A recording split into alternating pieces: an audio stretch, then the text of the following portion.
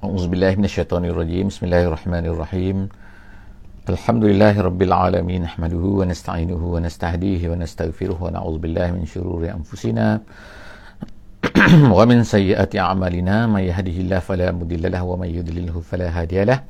Nashhadu an la ilaha illallah wa nashhadu anna Muhammadan 'abduhu wa rasuluh. Allahumma salli ala sayyidina Muhammad wa ala alihi wa sahbihi ajma'in. Alhamdulillah, hari ini kita bersama-sama di dalam sesi Tadabbur harian. Alhamdulillah, hari ini kita bersama-sama di muka surat yang ke-249. Jadi kepada sahabat-sahabat semua, saya ucapkan terima kasih kerana masih lagi bersama-sama dengan kita sehingga kepada muka surat 249. Daripada awal muka surat Al-Quran, kita telah bersama-sama. Alhamdulillah, moga-moga sebanyak 249 muka surat ini kita telah mendapat sedikit sebanyak pengajaran-pengajarannya dan kita telah dapat sedikit daripada Al-Quran. Hari ini Alhamdulillah, hari ini kita akan bersama-sama di satu surah baru. Setelah daripada kita menghabiskan surah Yusuf, kita masuk kepada surah Ar-Ra'du. Surah Ar-Ra'du di muka surat 249. Jadi surah ini adalah bermakna guruh, iaitu ada petir, ada guruh, ada hujan. Jadi kita ada guruh hari ini, Ar-Ra'du. Guruh ini adalah bunyi. Kalau petir itu adalah gambar, apa tu pun nampak. Tapi guruh ini adalah bunyi. Jadi pada hari ini kita akan tengok apakah yang akan diceritakan oleh Allah Subhanahu Wa Taala dalam muka surat ini, dalam surah ini. Surah ini secara ringkasnya dulu adalah bererti guruh. Guruh ini secara umumnya tema dalam surah ini ialah lebih kurangnya sesuai dengan namanya. Allah Subhanahu Wa Taala meletakkan nama kepada surah ini ialah guruh, kerana guruh ini dia mempunyai bunyi yang kuat dan kadang-kadang dia ni menakutkan. Bila orang dengar guruh ni, orang kata kuat kan. Tetapi sebenarnya walaupun dia tu menakutkan, tapi sebenarnya dia membawa satu benda yang sangat-sangat baik untuk manusia biasanya, iaitu dia akan mempunyai hujan selepas daripada itu. Itu adalah kita kata lebih kurang makna kepada guru ni. Jadi ulama-ulama mengatakan bahawa surah ini memberi makna bahawa al-haqqu qawiyyun rasikhun wa illam yazhar amam al-a'yun.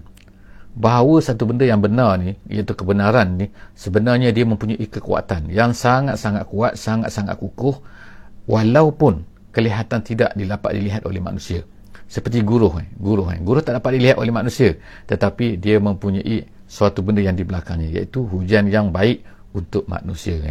Tetapi dalam masa yang sama, wal batil, satu benda yang batil, satu benda yang tak betul, dia ialah mahzumun da'ifun, sebenarnya dia adalah lemah.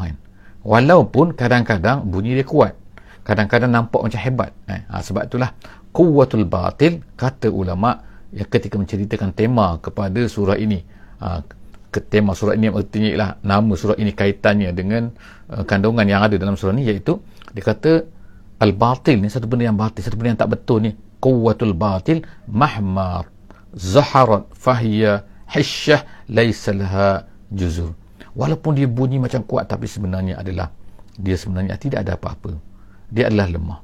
Jadi begitulah, insya-Allah kita akan tengok apa yang disebutkan oleh Allah Subhanahu Wa Taala dalam surah guruh ini. InsyaAllah kita akan tengok sama-sama. Surah ini adalah surah Makkiyah menurut kebanyakan daripada para ulama tafsir. Walaupun ada di kalangan ulama tafsir mengatakan bahawa ianya adalah Madani, tetapi pendapat yang lebih kuat dia adalah Makkiyah, iaitu turunnya di Mekah, dan dikatakan turunnya ialah berhampiran dengan penghujung ketika Nabi kita SAW berada di Mekah, iaitu tahun yang ke-11, tahun yang ke-12, tahun yang ke-13, iaitu hampir sama dengan surah Yunus, surah Hud, surah Yusuf, dan juga kita bersama-sama dalam surah Ar-Ra'du. Jadi kita tengok suasana ini adalah suasana Nabi SAW sedang berhadapan dengan orang Quraisy yang menentang baginda, yang menghalang baginda, yang menolak dakwah baginda, yang tidak mahu beriman, walaupun banyak tanda-tanda. Jadi dalam surah ini kita akan tengok bahawa banyak tanda-tanda kekuasaan Allah SWT di atas muka bumi ini.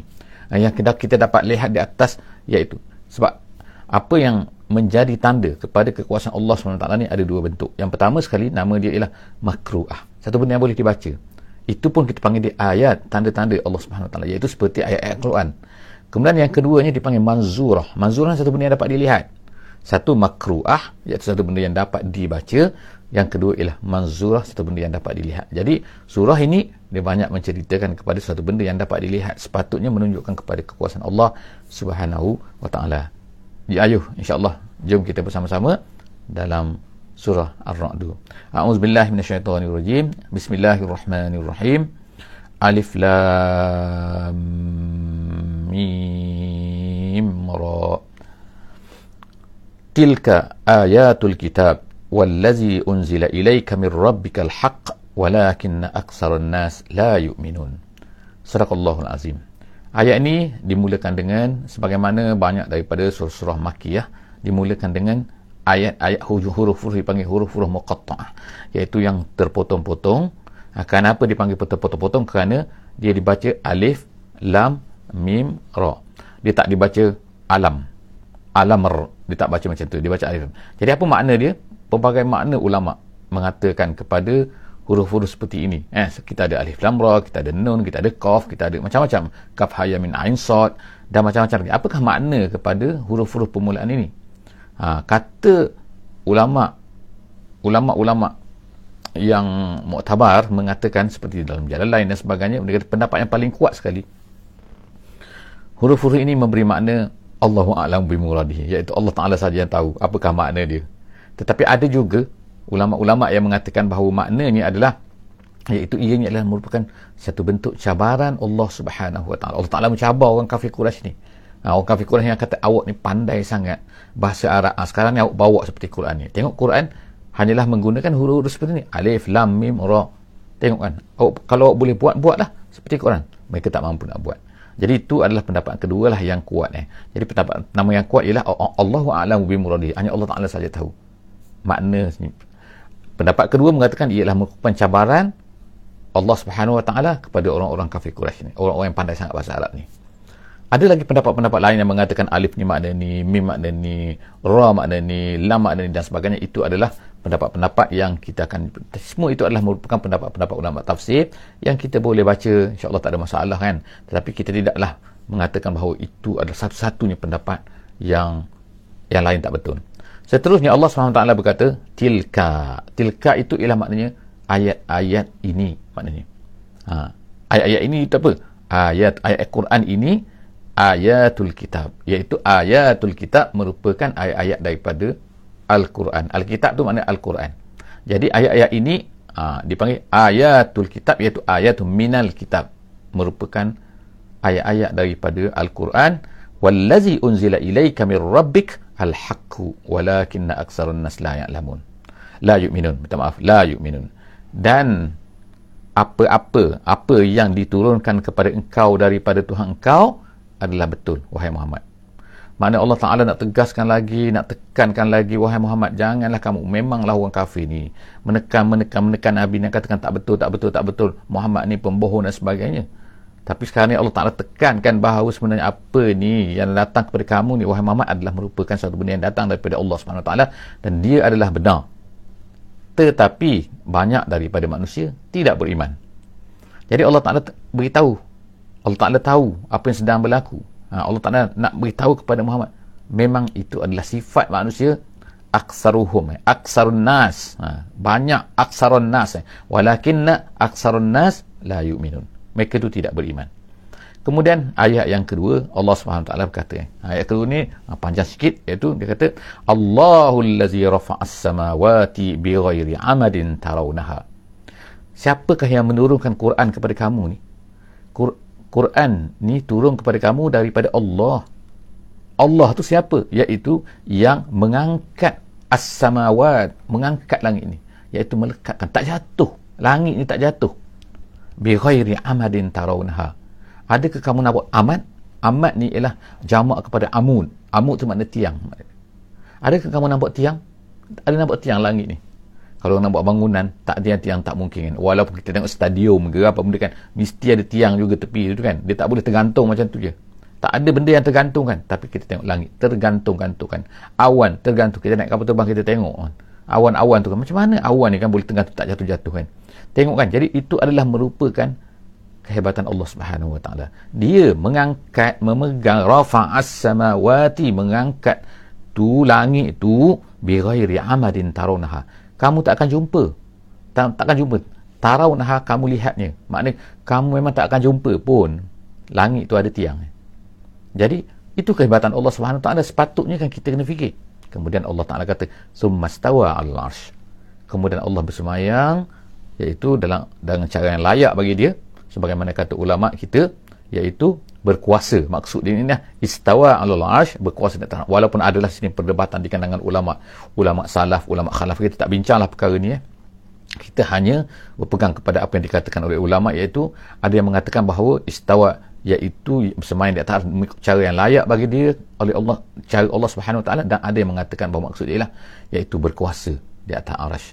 Jadi kita serahkan kepada para ulama lah untuk bincang dengan detail. Kita insya-Allah orang awam, orang biasa ni, kita faham bahawa Allah Taala ni berkuasa di atas segala-galanya. Kemudian wasakhkhara asy-syamsa wal qamar, dan kemudian dia sakhkhara.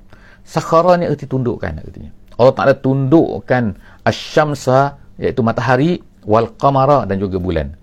Iaitu apa? Allah SWT kata kullun yajri li ajalin musamma. Semua tu berjalan di atas apa? Orbitnya. Maknanya dia tak lari kan. Kan kita tengok situ kan. Waalaikumsalam warahmatullahi wabarakatuh. Jadi tengok kan, itu makna yajri itu makna berlari li ajalin musamma, sehingga satu tempoh yang tentu. Jadi Allah Taala sebut sini kan, siapakah yang menundukkan? Siapa yang menjalankan bulan, menjalankan matahari itu di atas orbitnya? Allah Subhanahu Wa Taala. Dia sakhara, sehingga bulan yang besar tu, matahari yang besar tu, kita kata panas dahsyat tu kan, Allah Taala. Itu remeh bagi Allah Subhanahu Wa Taala. Rendah. Allah Taala boleh buat kun fayakun. Semua benda tu tengok kan. Jadi manusia ni takkanlah tak boleh nak fikir benda ni. Jadi Allah Taala suruh manusia ni berfikir. Dialah tu Tuhan yang menurunkan kepada Muhammad Al-Quran tu. Dia jugalah itulah yang menjalankan matahari, bulan tu kan, sehingga tengok kan mengikut orbitnya, dia tak lari kan, ada timing ni kan, dengan second, dengan apa kan, dia tak lari walaupun 1 second, sehingga manusia boleh kira kan. Manusia sekarang lah kan, apa ni, yang astronomi boleh kira benda ni kan, oh time ni dia akan sampai time sini, ni musim sejuk, ni puan ni panas. Dia tak lari kan. Jadi Allah SWT kata, tapi semua tu li ajalin musamma, sehingga sampai kepada satu tempoh yang tertentu, iaitu hari kiamat. Bila hari kiamat, benda-benda ni semua tak ada dah. Matahari tak boleh jalan lagi mengikut. Yudabbirul amra, dan kemudian Allah tu yudabbirul amra. Dia mentadbirkan semua urusan, menentukan semua urusan.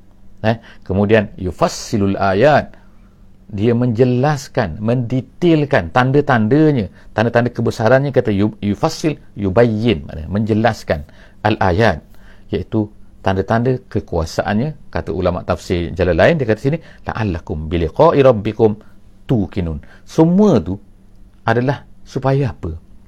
Supaya Allah Ta'ala kata kat sini ialah la'allakum, muka-muka kamu, biliqa'i rabbikum, dengan perjumpaan dengan Tuhan kamu, tuqinun, kamu yakin. Tapi adakah manusia yakin? Ramai manusia tak yakin. Jadi Allah SWT buat benda ni semua. Kadang-kadang kan tak, kita bintang-bintang di langit yang besar, semua benda ni kan Allah Ta'ala nak tunjukkan supaya kita ni berfikir, supaya kita ni sampai kepada yakin kan. Tapi ramai manusia tak yakin pada perkara-perkara ni. Kita tengok seterusnya apa Allah Ta'ala kata. Wa huwal ladzi maddal arda. Allah Ta'ala sebut lagi kekuasaan dia. Dia ni Allah Ta'ala kaitkan dengan yang menurunkan Quran ni kepada Muhammad ni. Dialah juga ni maddal arda. Yang madda makna basata, makna menghamparkan bumi ini. Tadi langit wa ja'ala fiha rawasiya, dan di langit ni, di bumi ni, di bumi ni Allah Ta'ala jadikan ja'ala fiha, yakni fil ard, Allah Ta'ala jadikan pada bumi ini rawasi ni erti asal rawasi ialah kan rasiyah. Makna rasiyah tu ialah satu benda yang menetap, yang melekat pada bumi itu. Itu asal makna rasiyah. Kemudian rawasi digunakan untuk makna iaitu bukit bukau, bukit gunung-gunung. Kenapa? Kan dia melekat pada bumi. Kita tengok dia melekat dia mana bergerak kan, bukit-bukit dan bumi kan. Manusia datang pergi dia korek sini kan, tapi dia melekat situ, tak bergerak-gerak kan. Kalau gunung Everest, di situlah dia. Kalau gunung Sinai, di situlah dia. Kalau gunung Kalimanjaro, di situlah dia. Gunung Fuji, di situlah dia. Itu rawasiyah. Jadi Allah Ta'ala kata, Allah Ta'ala yang menjadikan semua itu. Wa ja'ala fiha, pada bumi itu Allah Ta'ala jadikan rawasiyah, bukit-bukit dan gunung-gunung yang teguh, yang tetap itu. Wa anhara, dan juga sungai-sungai. Kita tengok ada sungai Mississippi ke, sungai Nile ke, sungai Tigris ke, sungai Furat ke, sungai Mekong ke, sungai Pahang ke, sungai-sungai semua Allah Ta'ala cerita wa min kulli thamarat, dan Allah Ta'ala jadikan pula pada setiap samarat, buah-buahan tu apa ada di kan, ja'ala fiha zawjain isnain, Allah Ta'ala jadikan padanya pula, iaitu pada buah-buahan tadi tu, zawjain isnain, dua pasang-pasangan. Apa yang dikatakan pasang-pasangan tu kan, ulama-ulama tafsir sini berbagai pendapat lah. Ada yang kata dia bunga itu kan, ada bunga jantan, ada bunga betina. Ada yang kata buah-buahnya tu kan, ada buah masam, ada buah manis, ada buah pahit, ada buah macam ni kan. Maknanya ada lawan dia kan. Ada macam ni, ada macam ni, ada macam ni, ada macam ni, ada macam ni. Itu pelbagai pendapat ulama lah. Ulama-ulama tafsir menceritakan apa maksud zaujain isnain. Tapi semua makna tu adalah betul. Kenapa? Dia adalah berpasang-pasangan, kita tengok kan. Sama ada dari segi fizikal dia, sama ada dari segi rasa dia, sama ada dari segi bau dia, sama ada. Jadi dia adalah berpasang-pasangan dia. Jadi Allah SWT kata ada maknanya satu jenis saja. Tak. Allah Ta'ala kata wa min kulli thamarat, Allah Ta'ala jadikan semua buah-buahan itu ja'ala fiha zawjain isnain, Allah nak jadikan dia berpasang-pasangan. Ni semua nak tunjukkan kekuasaan Allah Subhanahu Wa Ta'ala. Kemudian yushil lailan nahar, kemudian malam pula, lail itu malam, dia menutup, yurti, mana yurti an-nahar, siang tu mula-mula siang cerah, kemudian malam datang. Malam tu dia macam tutup, macam kita tutup something, tutup makanan, tutup apa kan, dia tutup, jadi dia gelap dalam tu. Jadi Allah SWT kata inna fi zalika laayat, semua benda tu sebenarnya adalah apa? Inna fi zalika laayatin liqaumin yatafakkarun. Semua tu sepatutnya menjadi tanda kepada kekuasaan Allah Subhanahu Wa Ta'ala untuk orang yang berfikir. Tapi kalau orang tak nak berfikir, dia akan dapat apa? Dia tak dapat apa-apa. Dia akan dapat, kalau berfikir, dia nak berfikir pasal ekonomi kan. Dia berfikir pasal apa, macam mana nak dapat duit daripada malam dan juga siang, macam mana nak dapat duit daripada sungai, macam mana nak dapat duit. Dia tak fikir, dia tak sampai kepada pemikiran bahawa bagaimana hebatnya kejadian Allah Subhanahu Wa Ta'ala dalam perkara itu semua. Jadi kita tengok kan, insya-Allah kan dalam ayat yang ketiga ni kita kata dalam ayat yang ketiga ni Allah Ta'ala sebut lagi macam-macam benda kan. Lepas daripada ni kita tengok lagi Allah Ta'ala sebutkan macam-macam benda lagi. Apa lagi? Ayat yang keempat kita tengok, wa fil ardi, di atas muka bumi ni apa lagi? Qita'un mutajawirat, Allah Ta'ala qita'un mutajawirat, iaitu dia kata iaitu macam-macam jenis tanah yang berdampingan. Kita tengok tanah kan, ini tanah macam ni, ada tanah hitam, ada tanah merah, ada tanah putih, ada tanah macam-macam jenis tanah kan. Ada subur, tak subur, ada macam ni, ada mutajawirat, bersamping-sampingan, makna berjiran-jiranan mutajawirat. Yang ni berdamping-dampingan kita on. Jadi di atas bumi ni Allah Ta'ala ceritakan. Jadi manusia boleh tengok, kita boleh tengok colornya kan, kita boleh tengok dalam internet sekarang kan, macam-macam kan. Kita tengok kan, kadang-kadang negeri ni subur, kadang-kadang negeri ni subur, tanah sini tak subur, dengan sana ni subur, tanah sini hitam, tanah sini merah. Qita'un mutajawirat. Kemudian tu wajannatum min a'nabin, kemudian tu jannat, kemudian ada taman-taman daripada buah anggur.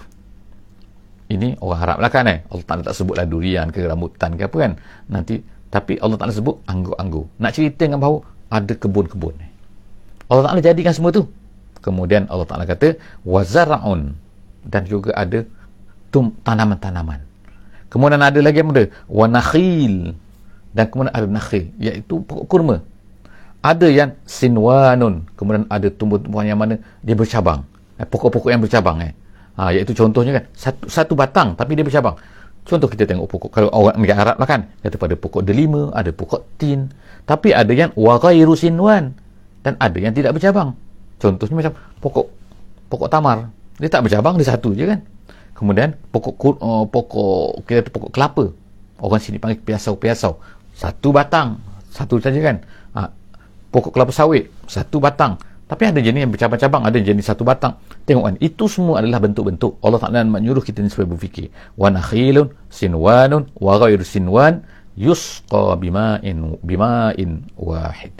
Semua tu disirami dengan air yang satu. Air sama saja, tapi tumbuh pokok ni, benih ni tumbuh pokok ni, ni tumbuh macam ni bentuk macam ni, buah dia macam ni, rasa macam ni kan, ada manis, ada masam, macam-macam. Rambutan, ada berapa jenis rambutan bagi negeri kita lah kan, negeri Arab tak ada lah kan.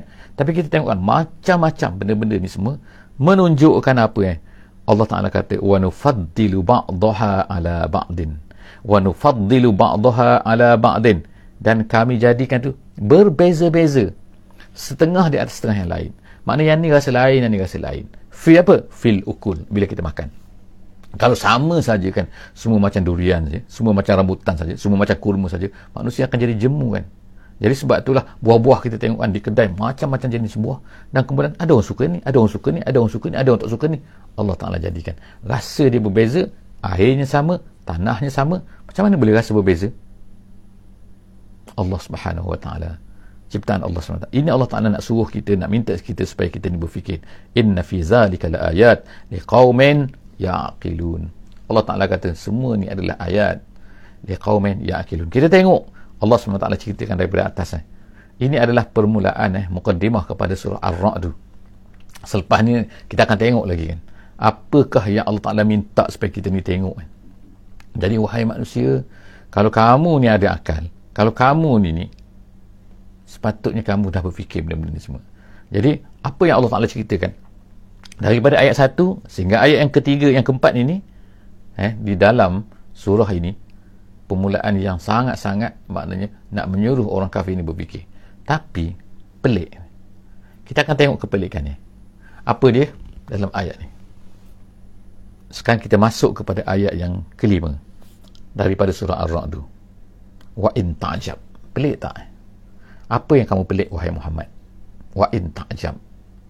Pelik kerana mereka ni, orang-orang musyrik ni, Nabi Muhammad SAW dah berdakwah selama 12 tahun, 11 tahun, 13 tahun. Apa yang berlaku? Kamu rasa pelik tak? Mereka tolak kamu, mereka tolak dakwah kamu kan. Tapi yang pelik lagi, Allah SWT kata ke sini kan, ialah fa'ajabun qawluhum. Yang pelik Allah Ta'ala kata itu mereka kata apa? Aiza kunna turaban a inna lafi khalqin jadid. Mereka tanya soalan kan, tu maknanya ialah aiza kunna, adakah apabila kami ini, aiza kunna turaban, apabila kami ini dah jadi tanah, dah jadi pasir, maknanya dah matilah, mati ditanam dalam bumi itu, adakah kami ini bila dah jadi tanah, a inna lafi khalqin jadid, kami akan boleh bertukar kepada satu makhluk baru, iaitu boleh menjadi manusia semula. Dah mati dah hancur dah, tiba-tiba boleh jadi Tengok, apakah mereka tak fikir semua tadi yang Allah Ta'ala cerita banyak-banyak tadi kan, banyak-banyak apa, iaitu kan tumbuhan macam ni. Mana ada tumbuhan pada pokok ni ada dulu, tiba-tiba pokok ni, kemudian pokok tu tumbuh besar, kemudian tu pokok tu mati, kemudian ada tumbuhan baru lagi. Daripada mana datang benda ni semua kan? Tak fikir ke kalau tumbuhan dulu tak ada, tiba-tiba boleh tumbuh? Kamu ni susah sangat ke Allah Ta'ala nak buat kamu ni untuk tumbuh, untuk menjadi kan, daripada kamu ni mati, kemudian tapi roh kamu ada, kemudian Allah Ta'ala tumbuhkan, jadikan balik. Apa susahnya? Kalau pokok boleh, tengok kan Allah Ta'ala tunjukkan pokok, memang Allah Ta'ala tak jadikan pokok ni untuk makanan kita kan, kita boleh makan dia kan, tapi dalam masa yang sama Allah Ta'ala nak so kita ni fikirkan, pokok tu tak mati, dia bukan ribu-ribu tahun macam tu je kan, gandum ribu-ribu tahun dan sebagainya, padi tu ribu-ribu tahun, tak, dia akan mati, kemudian tumbuh yang baru, mati, tumbuh yang baru. Sepatutnya manusia ni berfikirlah, takkan susah sangatnya manusia, kalau manusia tu mati kemudian Allah Ta'ala nak tumbuhkan, nak jadikan, nak bangkitkan balik. Jadi Allah Ta'ala kata yang pelik tu kan, fa'ajabun qauluhum a iza kunna turaban a inna lafi khalqin jadid. Kemudian Allah Ta'ala kata ulaikal ladzina kafaru bi rabbihim, sebenarnya mereka ni kafir. Jadi orang-orang yang macam ni tak percaya kepada kebangkitan, kafir. Mereka tak percaya kepada dakwah kamu, apa yang kamu kata, kafir. Jadi Allah Ta'ala clearkan, jelaskan kan, ulaikal ladzina kafaru bi rabbihim, kerana mereka ni tak percaya kepada Tuhan, tak percaya kekuasaan Tuhan, tak percaya Allah Ta'ala ni boleh buat semua ni. Itu yang menjadikan mereka kafir. Kalau dah mereka ni tak percaya, jadi semua benda dah tak percaya. Kita orang beriman, alhamdulillah kan, kita percaya bahawa Allah Subhanahu Wa Ta'ala ni maha kuasa. Dia kata macam tu, dia boleh buat apa saja yang dia nak buat. So apa masalahnya? Jadi Allah Subhanahu Wa Ta'ala kata ulaikal ladzina kafaru bi rabbihim wa ulaikal aghlal, dan Allah Ta'ala terus mengancam mereka kan, kalau mereka berterusan dalam keadaan macam tu, mereka kafir, jaga mereka itu ulaikal aghlal fi a'naqihim. Kita bayangkan rantai, aghlal tu makna rantai, mereka itu akan dirantai, dilekatkan rantai pada leher-leher mereka. kita tengok gambar-gambar kemungkinan kan, manusia dulu kan, ada orang-orang apa ni yang diperhambakan lah daripada Afrika, diperhambakan oleh orang barat kan, oleh orang Eropah kan, mereka dibawa ke Amerika, dibawa ke sana kemari kan, mereka dirantai tubuh badan mereka kan. Itu rantai yang tak panas. Kita bayang di akhirat nanti kan, rantai itulah rantai yang panas kan, rantai neraka. Jadi Allah Ta'ala kata wa ulaika al-aghlal fi a'naki, mereka itu nanti aghlal pada leher mereka ni. Dah lah macam neraka kan, mereka di aghlal pula, tak boleh nak lari. Wa ulaika ashabun nar, dan mereka itu adalah penghuni-penghuni neraka. Kita sebut dulu berkali-kali bahawa Allah Ta'ala gunakan ashabun nar. Ashabun nar, ashab ni maknanya ialah orang-orang yang sentiasa bersama. Sahabat tu maknanya sentiasa bersama maknanya. Itu asal makna sahabat. Sahibah tu sentiasa bersama ke mana saja. Jadi apabila dikatakan ashabun nar, artinya ialah orang yang sentiasa akan berada di dalam neraka tu. Mereka tak akan keluar daripada neraka tu kalau mereka tu kufur. Waliyazubillah. Jadi Allah Ta'ala kata wa ulaika ashabun nar. Perkataan ashabun nar ni maknanya mempunyai makna yang tersendirilah dari segi balaghahnya, balaghah bahasa Arabnya. Artinya ialah sentiasa melekat kepada neraka tu, tak boleh lari-lari, tak boleh keluar-keluar. Hum fiha khalidun, dan mereka itu akan kekal di dalamnya, sebagaimana yang kita sebutkan. Jadi itulah surah Ar-Ra'du, lebih kurang jadi lebih kurang insya-Allah makna yang kita boleh tengok daripada muka surat 249 pada kali ini. Jadi surah ini mempunyai 43 ayat saja, sikit saja ayat dia, tak banyak seperti mana surah Yusuf 111 kita tengok kan betapa banyak kan. Dan surah selepas daripada surah Ar-Ra'du juga banyak, tapi surah Ar-Ra'du ni sikit saja. Dia punya kandungan dia punya bilangan ayatnya sikit saja, dan kandungannya kita sebut sekali lagi ialah Ar-Ra'du adalah merupakan bunyi guruh yang Allah Ta'ala nak ceritakan sini, bunyi kehebatan, seolah-olahnya jahiliyah ni ataupun benda-benda yang tak betul ni, al-batil ni, bunyi macam kuat, bunyi macam hebat kan, tapi sebenarnya mereka ni bentuk hebat lah kan, nampak macam hebat dan gegak gempita mereka ni, tapi sebenarnya mereka ini lemah, mereka ini tak akan dapat mengalahkan Al-Haqqu. Sebab apa? Al-Haqqu ni mempunyai kekuatan dia. Dia tak boleh dikalahkan kerana dia adalah merupakan bersambung, satu benda yang bersambung dengan Allah Subhanahu wa Ta'ala. Jadi insya-Allah setakat itu saja insya-Allah untuk hari ini. Kita jumpa lagi di kali akan datang di muka surat seterusnya, iaitu muka surat 250 insya-Allah. Surah Ar-Ra'du, jumpa lagi. Aku qouli hadza wa astaghfirullahal azim li wa lakum. Kita sudahi insya-Allah. Jangan lupa untuk share, untuk like, untuk follow, untuk subscribe insya-Allah. Berikan kepada kawan-kawan insya-Allah. Itulah pahala kemungkinan yang kita dapat hasil daripada ni. Mudah saja, just hantar link kepada kawan-kawan kita yang lain insya-Allah. Kempen mereka untuk bersama-sama untuk mengikuti setiap hari satu muka surat daripada mushaf. Wallahu a'lam bissawab. Bismillahirrahmanirrahim. Wal 'asri innal insana lafi khusr illa allazina amanu wa 'amilus solihat wa tawasaw bil haqqi wa tawasaw bis sabr. Wassalamualaikum warahmatullahi wabarakatuh.